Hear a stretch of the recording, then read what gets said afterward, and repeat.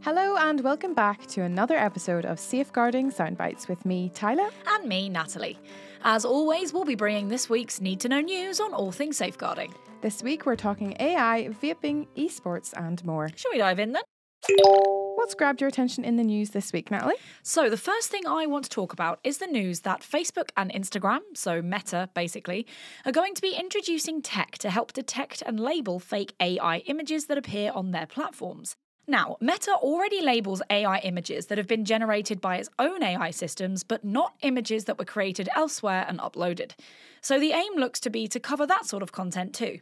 Meta have also asked users to label their own audio and video content because their tool doesn't work for this either. They've added that if users don't do that, there might be penalties. This links in actually with the next news story I was going to bring up, which is about a video that was circulating on Meta of Joe Biden. So the video was a fake, and the Oversight Board, which is the board that oversees Meta... Imaginatively named. Yep, does exactly what it says on the tin. But yes, the board reviewed this particular incident and the video and said that Meta made the right call in deciding not to remove it, as it didn't violate its manipulated media policy. Instead, it needs this type of content to be labelled. Aha, so this is possibly the catalyst. Or a very large part of the decision anyway. But the board also added that Meta's policy on manipulated media is incoherent. Not a great description. No, so they are now reviewing their policy. That sounds like a good idea. Actually, while we're on the subject of AI, I want to mention that this week's ministers in the UK were warned against waiting for an AI-involved scandal before taking steps to regulate. In fact, it was put to them as, don't wait for a post office-style scandal. This comes after the government announced late last year that there will be a global AI safety summit, with major tech companies agreed to work together on testing their most sophisticated AI models. They are also providing regulators with £10 million to tackle AI tasks and come up with an approach by the end of April. We'll have to make a mental note to check back in with that in April.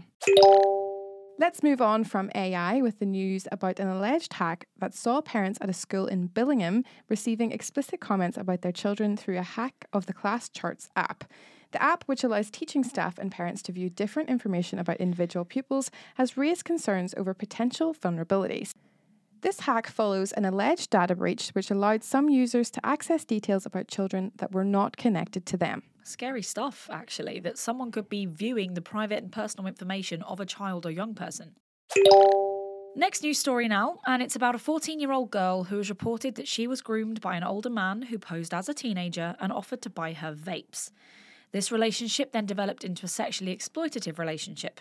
Girls Out Loud, a charity that works with vulnerable young people, said that promising vapes has become an increasingly common tactic to lure children. Now, a quick ad break, and then we'll be right back. Do you know your streamers from your scrims, COD from your Counter-Strike, a clan from a LAN? And no, I'm not just making these words up. I'm talking about esports. Our upcoming Safeguarding and Esports course is for parents and safeguarding professionals who want a better understanding of competitive online video gaming. This live webinar will give you the knowledge you need to create a safer environment for young gamers, learn about the unique challenges of safeguarding in esports, and explore parallels with traditional sports safeguarding.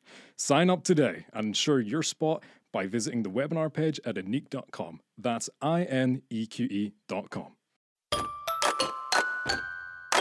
And speaking of esports, guess what our theme for today's safeguarding success story is? Could it be esports?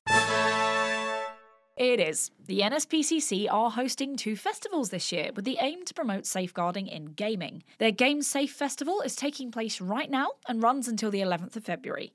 And on the 9th of February, they held a Safeguarding in Esports conference. Much needed. We know that esports comes with some concerning risks for children and young people. We won't go through all of them, but the likes of, for example, the use of loot boxes in games, which could encourage unhealthy spending habits, and also is teaching the premise of gambling, essentially. That is right. There's also the potential that children and young people watching might view inappropriate content or something distressing. A player or streamer could be playing a game that's not age appropriate for a child who's watching along, for example.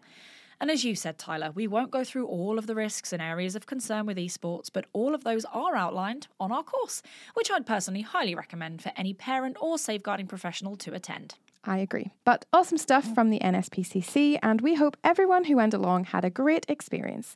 Now, That's all from us today. As ever, you can follow us on social media by searching for INEQE. And remember to visit INEQE.com to find out more about the esports course, as well as our full range of available training and webinars. And if you haven't checked out the latest episode of the Online Safety Show, the new safeguarding show for children and young people, make sure to visit theonlinesafetyshow.com, and while you're there, take part in our survey about the Online Safety Act. Until next time, goodbye and stay safe.